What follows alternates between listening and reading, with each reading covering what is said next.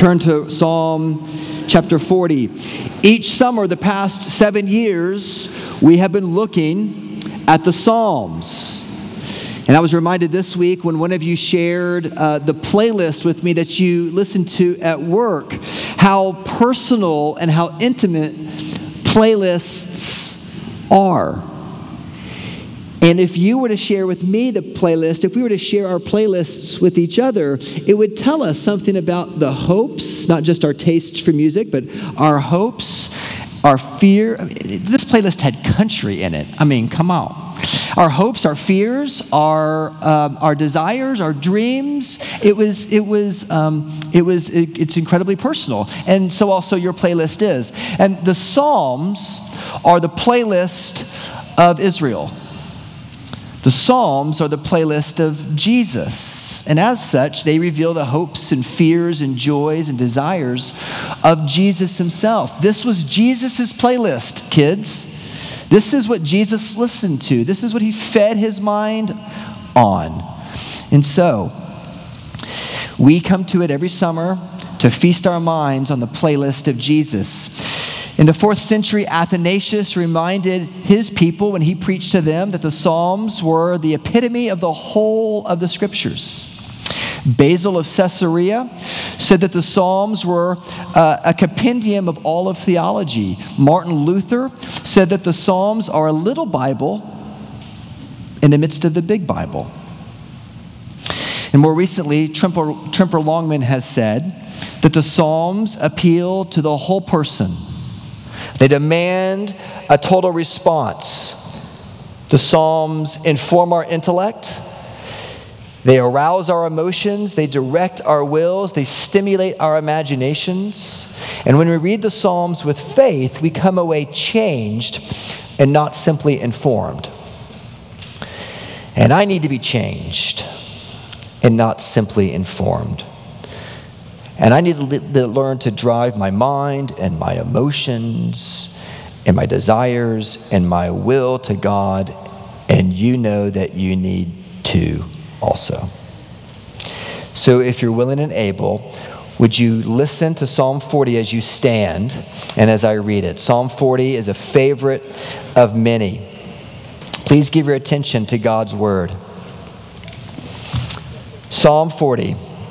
To the choir master, a psalm of David. I waited patiently for the Lord. He inclined to me and heard my cry. He drew me up from the pit of destruction, out of the miry bog. He set my feet upon a rock, making my steps secure. He put a new song in my mouth, a song of praise to our God. Many will see and fear and put their trust in the Lord. Blessed is the man who makes the Lord his trust, who does not turn to the proud, to those who go astray after a lie. You have multiplied, O Lord my God, your wondrous deeds and your thoughts toward us. None can compare with you. I will proclaim and tell of them, yet they are more than can be told. In sacrifice and offering you have not delighted, but you have given me an open ear. Burnt offering and sin offering you have not required. Then I said, behold, I have come. In the scroll of the book it is written of me, I delight to do your will, O my God. Your law is written within my heart. I have told the glad news of deliverance in the great congregation. Behold, I have not restrained my lips, as you know, O Lord. I have not hidden your deliverance within my heart. I have spoken of your faithfulness and your salvation. I have not concealed your steadfast love and your faithfulness from the great congregation. As for you, O Lord, you will not restrain your mercy from me. Your steadfast love and your faithfulness will ever preserve me. For evils have encompassed me beyond number. My iniquities have overtaken me, and I cannot see. They are more than the hairs of my head, and my heart fails me. Be pleased, O God, to deliver me. O God, make haste to help me. Let those be put to shame and disappointed altogether who seek to snatch away my life. Let those be turned back and brought to dishonor who delight in my hurt. Let those be appalled because of their shame who say to me, Aha, aha. But may all who seek you rejoice and be glad in you. May those who love your salvation say continually, Great is the Lord. As for me, I am poor and needy, but the Lord takes thought for me. You are my help and my deliverer. Do not delay, oh my God. This is the word of the Lord. Thanks be to God. Welcome to the podcast of Trinity Presbyterian Church in Owasso, Oklahoma. Our passion is to show that grace changes everything in Jesus Christ by equipping you to rest in worship, grow in community, and rediscover your calling. To join our body in financial support of this ministry, visit our website at trinityowasso.com.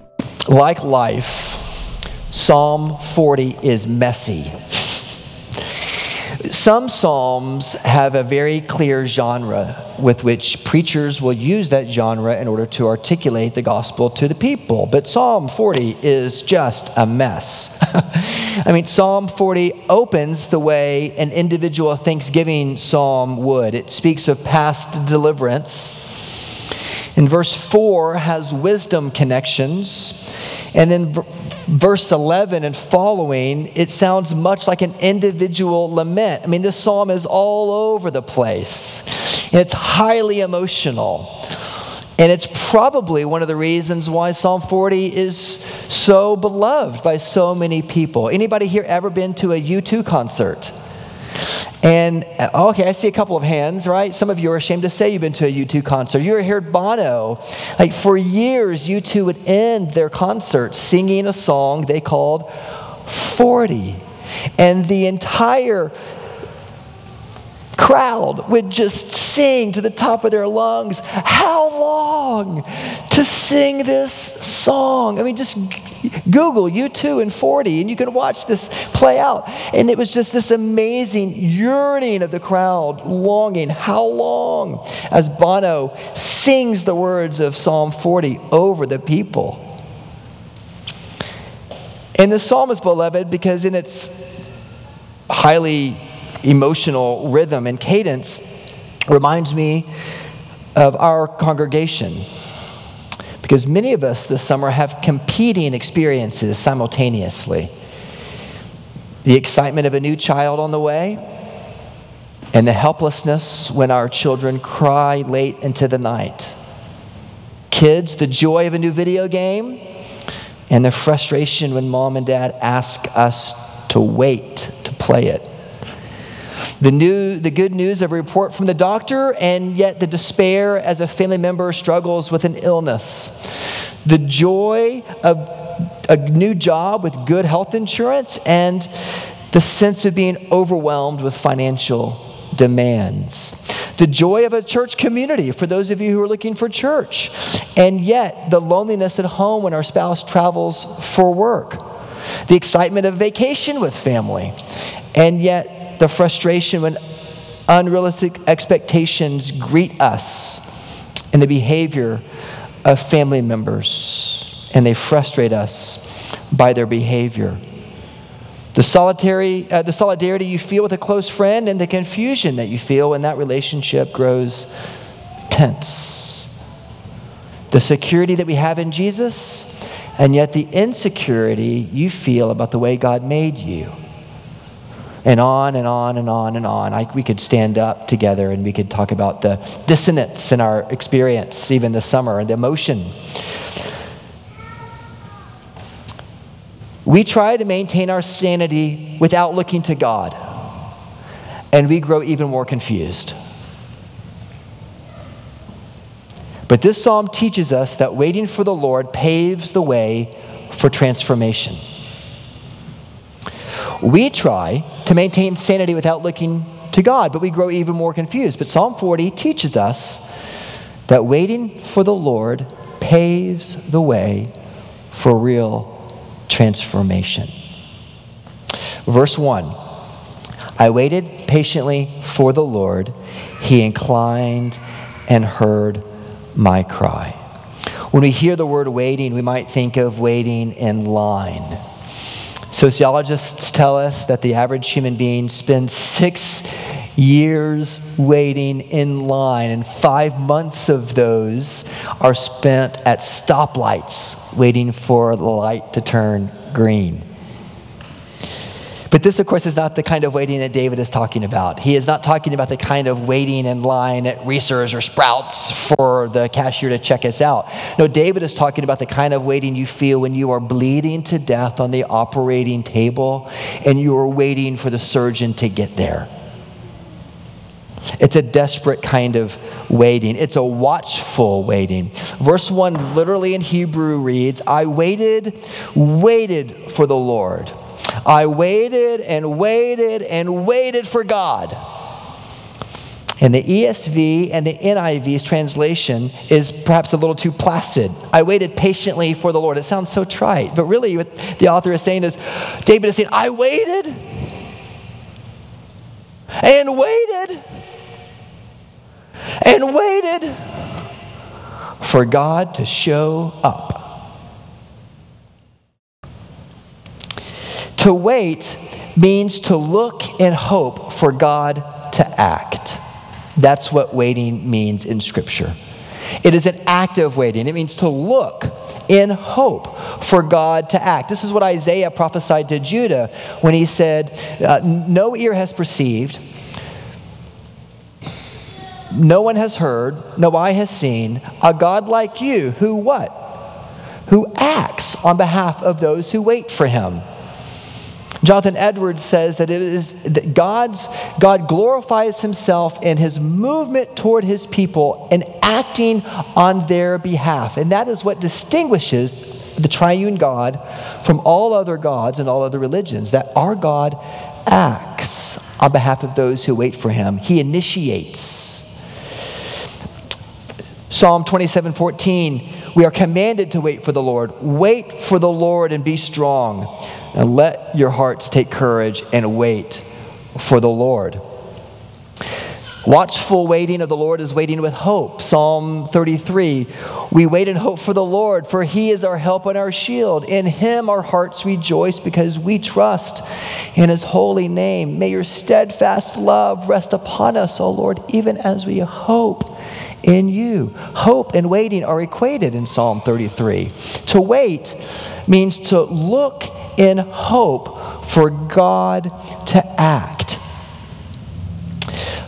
Hope is an expectation or a desire or a longing for a certain thing to happen. And we bank our happy future on that which holds our hopes. Question: what are you banking your happy future on right now?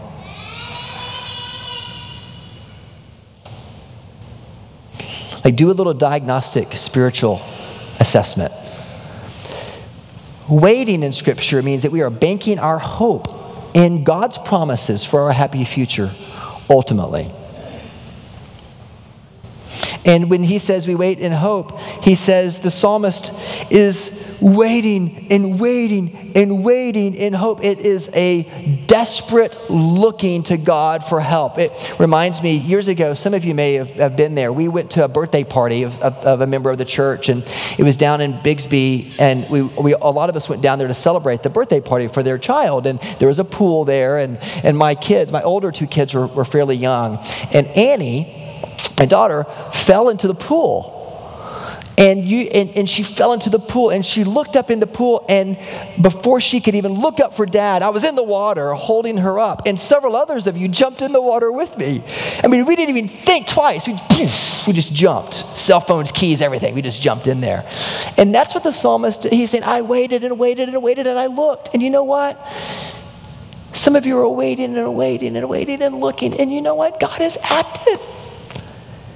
And you're looking for him, you can't find him anywhere. It's because he is holding you up.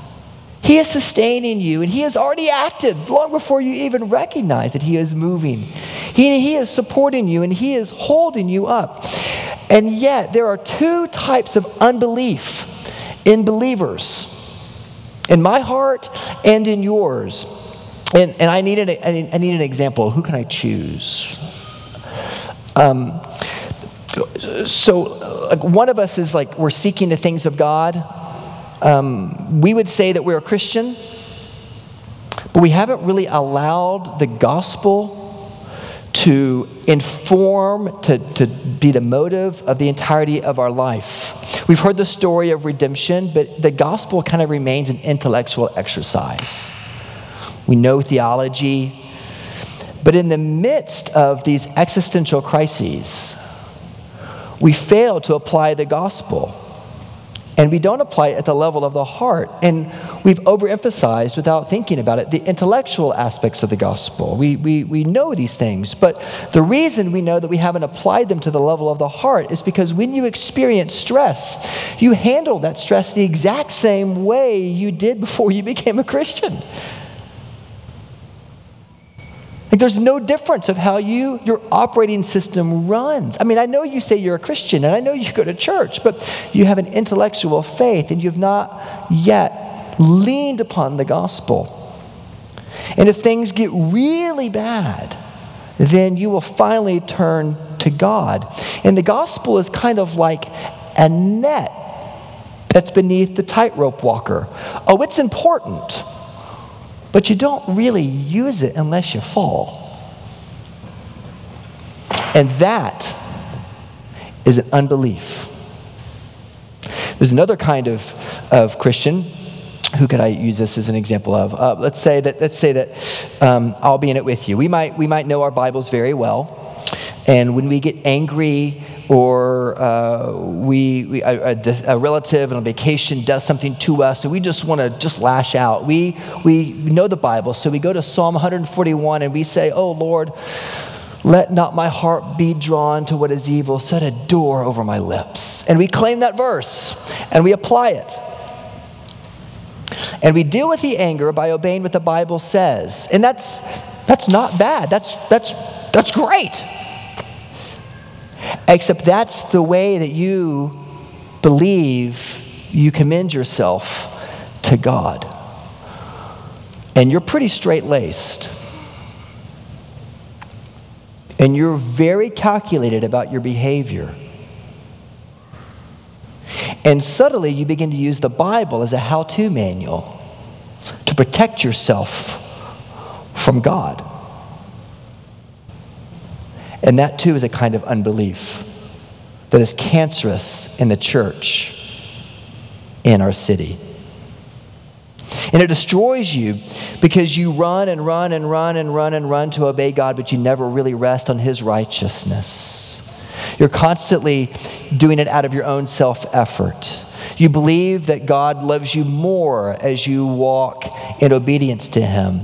And your joy increases as you walk in obedience to Him, no doubt. But it only increases because you have rested first on the righteousness of Jesus. As John Bunyan wrote, "Run, John, run. The law commands, but gives us neither feet nor hands." Far better news the gospel brings. It bids us fly and gives us wings. And for those of you who are the doctrinal, intellectual ones, and for those of you who are the moral and obedient ones, heads up. It is possible for you to lose the gospel because in your waiting and waiting and waiting, you rely on your own self-effort. And the cognitive road and the moral road both can lead you away from Jesus. And there are some of you who are not yet Christians, and you know this in your own life too. You're tired because you've tried the intellectual road and you've tried the moral road and you've found it wanting. It's exhausting. And maybe now you're on the cynics road, or you're on the skeptics road, or you're on the protesters road, or you're on the justice seekers road, or you're on the still trying to figure it out road. Whatever road you're on, welcome. The gospel's appeal is found in our experience of helplessness.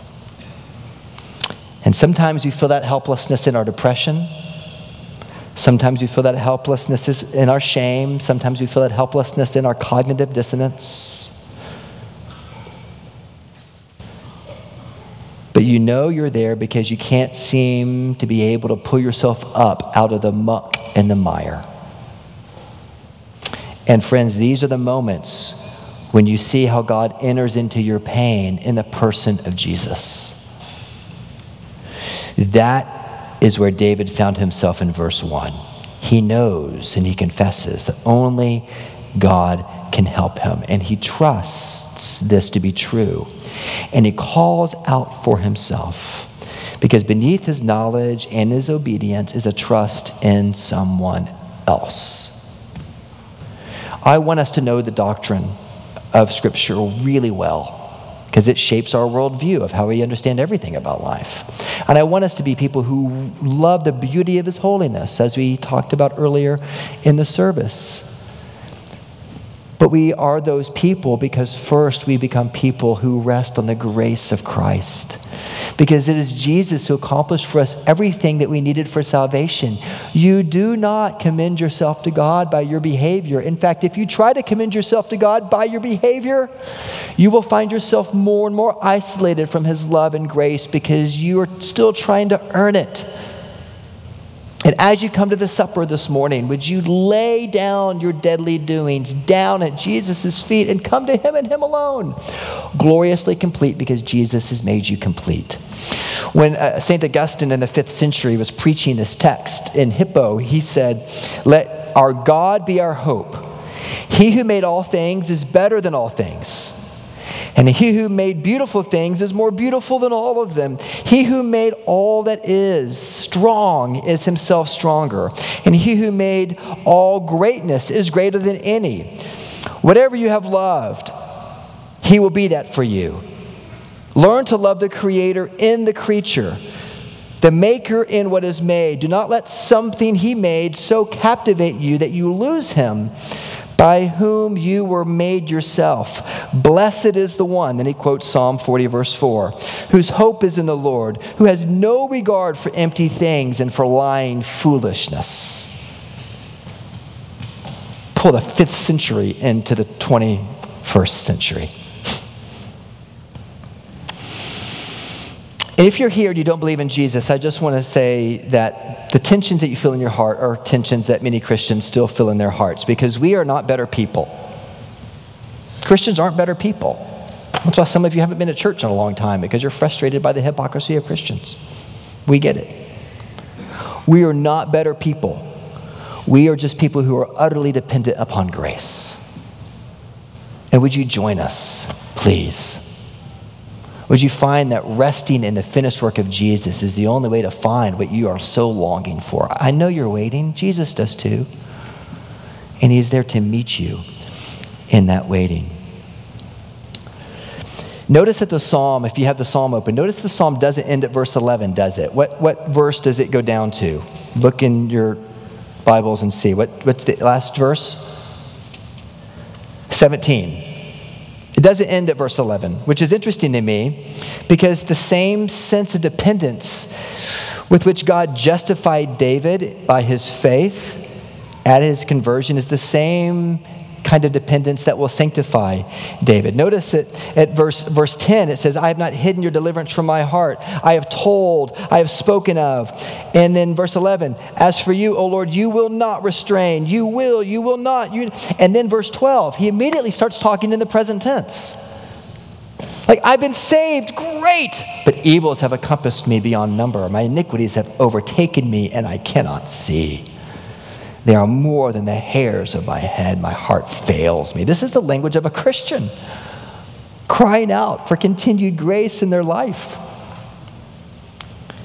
And notice that David wants to share what he's experienced with others. Verses 9 and 10, he says, "I have told of the glad news of deliverance." Like, even in my brokenness, I'm proclaiming the good news to the great congregation. I'm not afraid to talk about how I couldn't deliver myself, even though he's the king. I was delivered. security that God provides him allows him to be fiercely honest about his own continual struggle with sin. And friends, the same act of dependence that you experienced when you became a Christian, it is the same that you demonstrate as you grow in Christ. Faith and repentance, faith and repentance. Deepening joy. He gives you a larger volume to enjoy the good gifts that he's provided to you. But verses 12 and onward should also be your prayer. You should continue to cry out to him. This is our playlist. This is the way that we sing our prayers to King Jesus. And when the author of Hebrews was looking for a way to describe the deliverance when he was preaching his sermon in Hebrews, when he gets to chapter 10, he's trying to think of a way, how do I communicate the depth of the riches that we have in the greater Moses and the greater David in the person of Jesus. In Hebrews chapter 10, he says, "For since the law has but a shadow of the good things to come instead of the true form of these realities, it can never, by the same sacrifices that are continually offered every year, make perfect those who draw near." In other words, all the Old Testament sacrifices, they were just a shadow of the ultimate sacrifice in Jesus. You're dancing with the shadows until you begin to place your faith in Jesus. And then he says, verse 4, "It is impossible for the blood of bulls and goats to take away sin. And therefore, when Christ came into the world, he said, 'Sacrifices and offerings you have not desired, but a body you have prepared for me. And burnt offerings and sin offerings you have taken no pleasure.' And then I said, 'Behold, I have come to do your will, O God, as it is written of me in the book of the scroll.'" A body you have prepared for me, the author of Hebrews writes. That's another Hebrew paraphrase of what he says in verse 6. In verse 6 it says, "You have given me an open ear." And literally in Hebrew it says, "Ears you have dug for me," which is a euphemism for "you have fashioned for me a body." Which is why the author of Hebrews, you think he misquotes the psalm. No, he's just paraphrasing what this verse means in Hebrew. "You fashioned a body for me." As if the Father were to say, "Hey, you've seen the shadows. And you're waiting, and you're waiting, and you're waiting. And I want you again to come back to Jesus. Because at the fullness of time, God sent forth his Son, born of woman, born under the law, to redeem those who are made under the law so that we might receive adoption as sons. And because you are sons, God has sent his Spirit of his Son into our hearts, crying, "Abba, Father." So you are no longer a slave, but a son. And if a son, you are an heir of God. I love verse 6. It's like, "You have given me an open ear." Like you have fashioned for us a body in the person of Jesus to be the ultimate sacrifice for us. And in his fashioning of Jesus, he uses this metaphor of like digging out ears in the clay to make the body of Jesus. And in that, when we hear that good news, he opens our ears, so that you will stop running to all those things that you're putting your deepest delight, and you'll come back again to Jesus and his righteousness. And you know what that does for you? Man, it humbles us. Look at verse 17. "I am poor and needy." Not, I was poor and needy. Not before I was a Christian, I was this, and this. I was a great sinner before I was a Christian. No, I am poor and needy. I'm still a sinner. If you've been to the new members class in our church, you know how we talk about Paul's description of himself. He says that he was a greater sinner after he had the experience on the road to Damascus, because he knows his heart more. I am poor and needy, but the Lord takes thought for me. God is thinking of me. God is thinking of you. That's not pie in the sky by and by. He is this very moment thinking of your anxieties, and he is saying to you, "Give them to me. Give them to me. Come, all ye who are heavy laden, and I will give you rest. I know you're tired. Give them to me." come to the Lord's table at Trinity in just a minute and give them to me. Lay them down at my feet, and trust in me and me alone, gloriously complete. God knows you're a mess. Nothing in our hands we bring. And the Lord says to us, I'm going to make something out of you, and you can't do it. You haven't got what it takes. But wait for me, and I will provide. Guys, if you think waiting is like ladies' stuff, like, this is so emotional and waiting. It takes the most strength in your life to wait for the Lord. And you know this if you've been there. What does it look like? Well, verses 1 to 10 tells us what it looks like, and what does it feel like? Verses 11 to 17 tells us what it feels like. What it looks like is it looks like we are waiting and that we are singing our hope. Verse 3.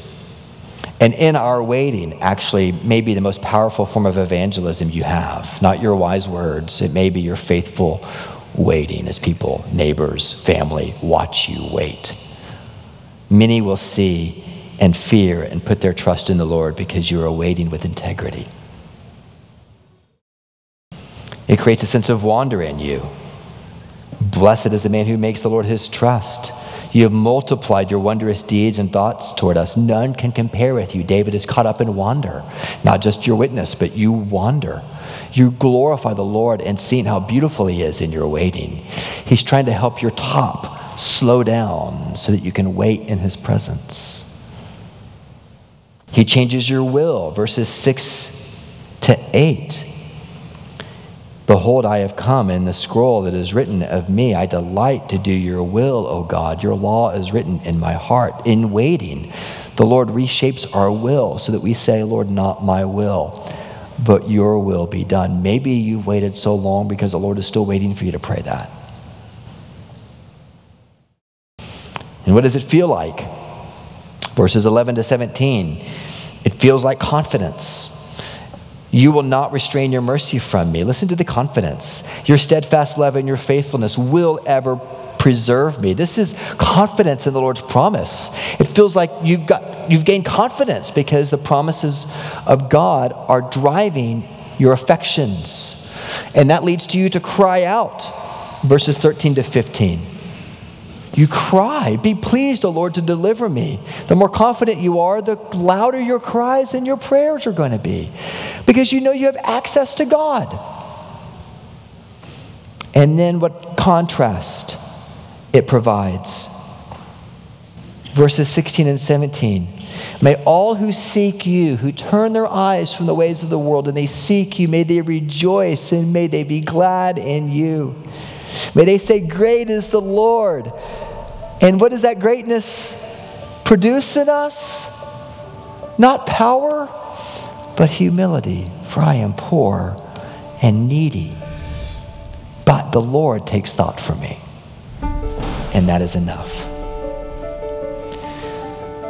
So brothers and sisters, we try to maintain our sanity without looking to God, but we grow even more confused. And Psalm 40 reminds us that waiting for the Lord paves the way for transformation. Looking to Jesus for our deliverance, which he accomplished on his cross. O Lord, do not delay. Would that you watch for him with watchful waiting, Trinity.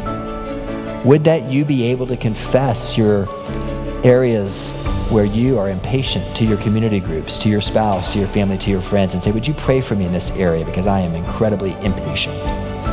I don't want to wait.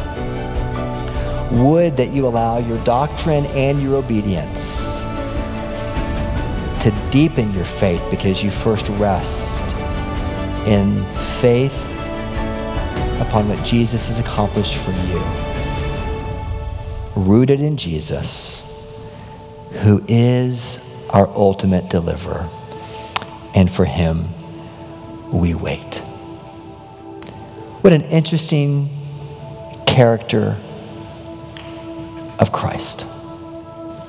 waiting. And may we find ourselves marked out as a community because we are able to look to him to act in hope. And may that make us countercultural and beautiful. Because, friends, he will come again to make everything new. And what he has begun in you, he is faithful to bring it to completion. Thank you for listening to our podcast. If you would like more information or would like to help support the local body of Trinity, please visit our website at trinityowasso.com.